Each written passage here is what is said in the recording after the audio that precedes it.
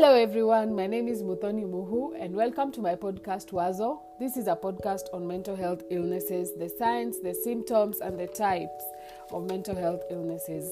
Well, before we had done an introduction to mental health illnesses, we had also discussed general signs and symptoms in teenagers, and today we are going to discuss about mental health illnesses in children. And there has always been this perception that children cannot get a mental health illness. And that is just a myth. Anybody can get a mental health illness. And so today we are going to discuss about the signs in particular in children. Now, children can suffer from mental health illnesses due to a variety of reasons. It can be due to anxiety disorders, due to attention deficit hyperactivity disorders, commonly known as ADHD. It could be out of autism spectrums, eating disorders, depression, bipolar, conduct disorders, PTSD, schizophrenia, depression. And so these disorders in themselves, or the existence of these disorders could make a child develop other mental health illnesses, or trauma can make a child develop these disorders that I've just briefly mentioned. So the very first sign that you will notice in your child when they have a mental illness could be persistent sadness. When your child may display endless sadness, they will be sad all the time, quiet all the time, and this may lead them to wanting to withdraw from people, from social activities. If it's a child that was commonly involved in family activities, they will be withdrawing themselves.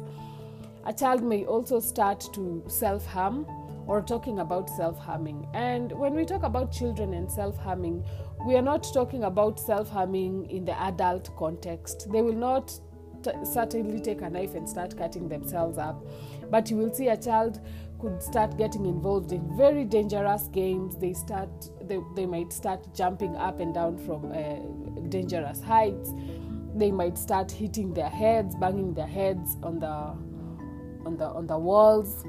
So really watch out for a child who's constantly self-harming or talking about it. A child might also have anger outbursts, where they're just angry and extremely irritable for no particular reason.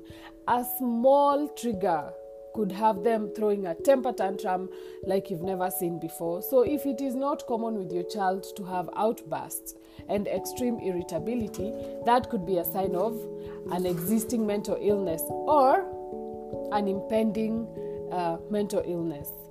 And a child might also develop out of control behavior, where they become uncontrollable, you're unable to manage your child.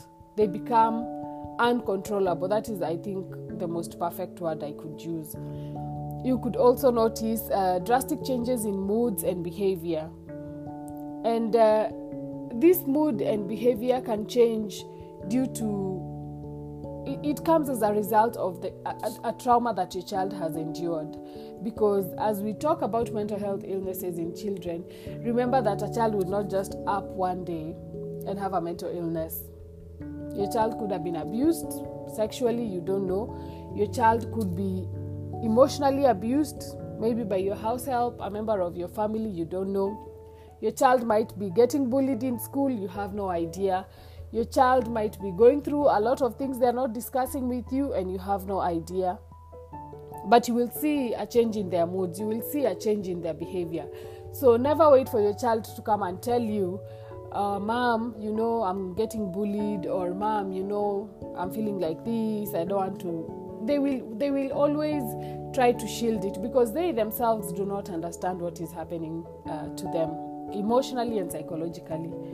So it is up to you, the parent, to make a note to just notice your child's behavior, your child's mood. If you see an extreme change in mood, maybe you have a bubbly child and all of a sudden your child is just moodless. They don't want to talk, they don't want to engage in anything, their behavior is unexplainable. It is time to really sit down with your child and talk about what is bothering them. And then you might also notice a change in personality. And this change in personality comes as a result of coping mechanisms. As you know, your coping mechanisms over time become your personality. So if a child had a very lively personality, if your child was an extrovert, if your child was some type of way, and all of a sudden their personality changes, you start saying, hey, umebadilika, you've changed, you look like a new person, watch out for that. What is causing a change in personality in your child? Is it as a result of coping mechanism? Remember that if your child was previously independent and all of a sudden they become very attached to you, they want to always hang out with you, to always go with you everywhere you go, and they become clingy. Clingy can be a personality, in quotes.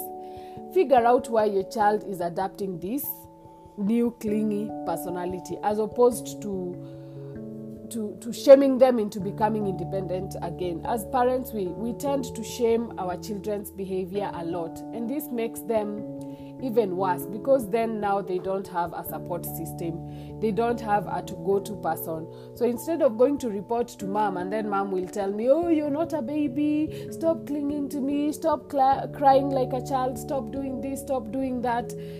Listen to your children. Figure out why they are changing. Figure out why their personality is changing. Is it a coping mechanism? Is it something that has happened to them?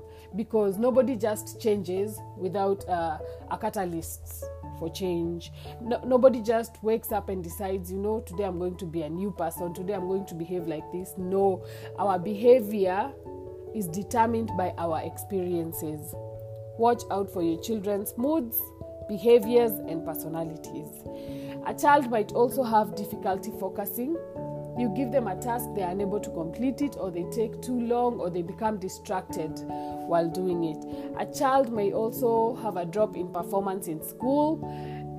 You find that a high-performing child all of a sudden is becoming average, their grades are changing, or they will maintain their grades but with a lot of difficulty. And you will also see a child trying to avoid going to school. They want to miss school. They don't want to. All of a sudden, a child who was excited to go to school no longer finds that excitement in going to school. And in cases, especially, and I've had an opportunity to interact with street kids, some of these children will try and attempt to run away from home. And that is a sign of a mental illness. Or they are running away from something that is causing them everything that we've discussed above here. So if you have a runaway child, if you have a runaway teenager, instead of putting a label on them, instead of shaming them, instead of deciding that now they've become this stubborn child, they don't want to go to school because they are stubborn, they've become needy, they've become clingy, they've become what you don't envision your child to have been, instead of labeling them and shaming them, try really hard to have a connection with your child, to really figure out what is happening to your child. Remember, your child could be sexually molested inside your home by your family members, by your caregivers, by your spouses, and you have no idea about this. And if a child does not feel secure enough with at least one person in that household to go to that person and tell them this is what is happening to me, they will hide it. They will hide it under the guise of sadness, under mood swings, under stubbornness, under irritability.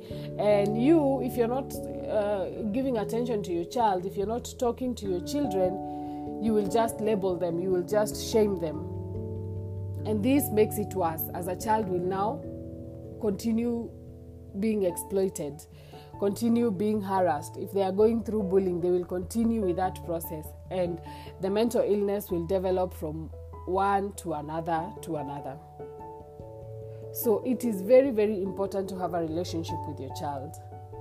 Also, if you notice that your child's behavior is out of order, it is very okay to go and seek a doctor's advice. A doctor will figure out their developmental stages, their developmental milestones, and if your GP is not able to diagnose your child, you can always go and see a counselor. Remember that counselors are trained to learn behavior and what is causing behavior, and we have the techniques to get your child to talk. So you don't have to suffer alone. If it's something you feel that you cannot handle alone as a parent, kindly seek help. There is help everywhere. You can get help from hospitals, you can get help from social workers, you can get help from doctors. And seeking help for your child does not mean you as a parent will have failed your child. In fact, you'll be helping your child. Instead of looking at you and what you could have done before, look at what you can do now to stop whatever is happening, to stop maybe a child's depression developing into something worse. Thank you.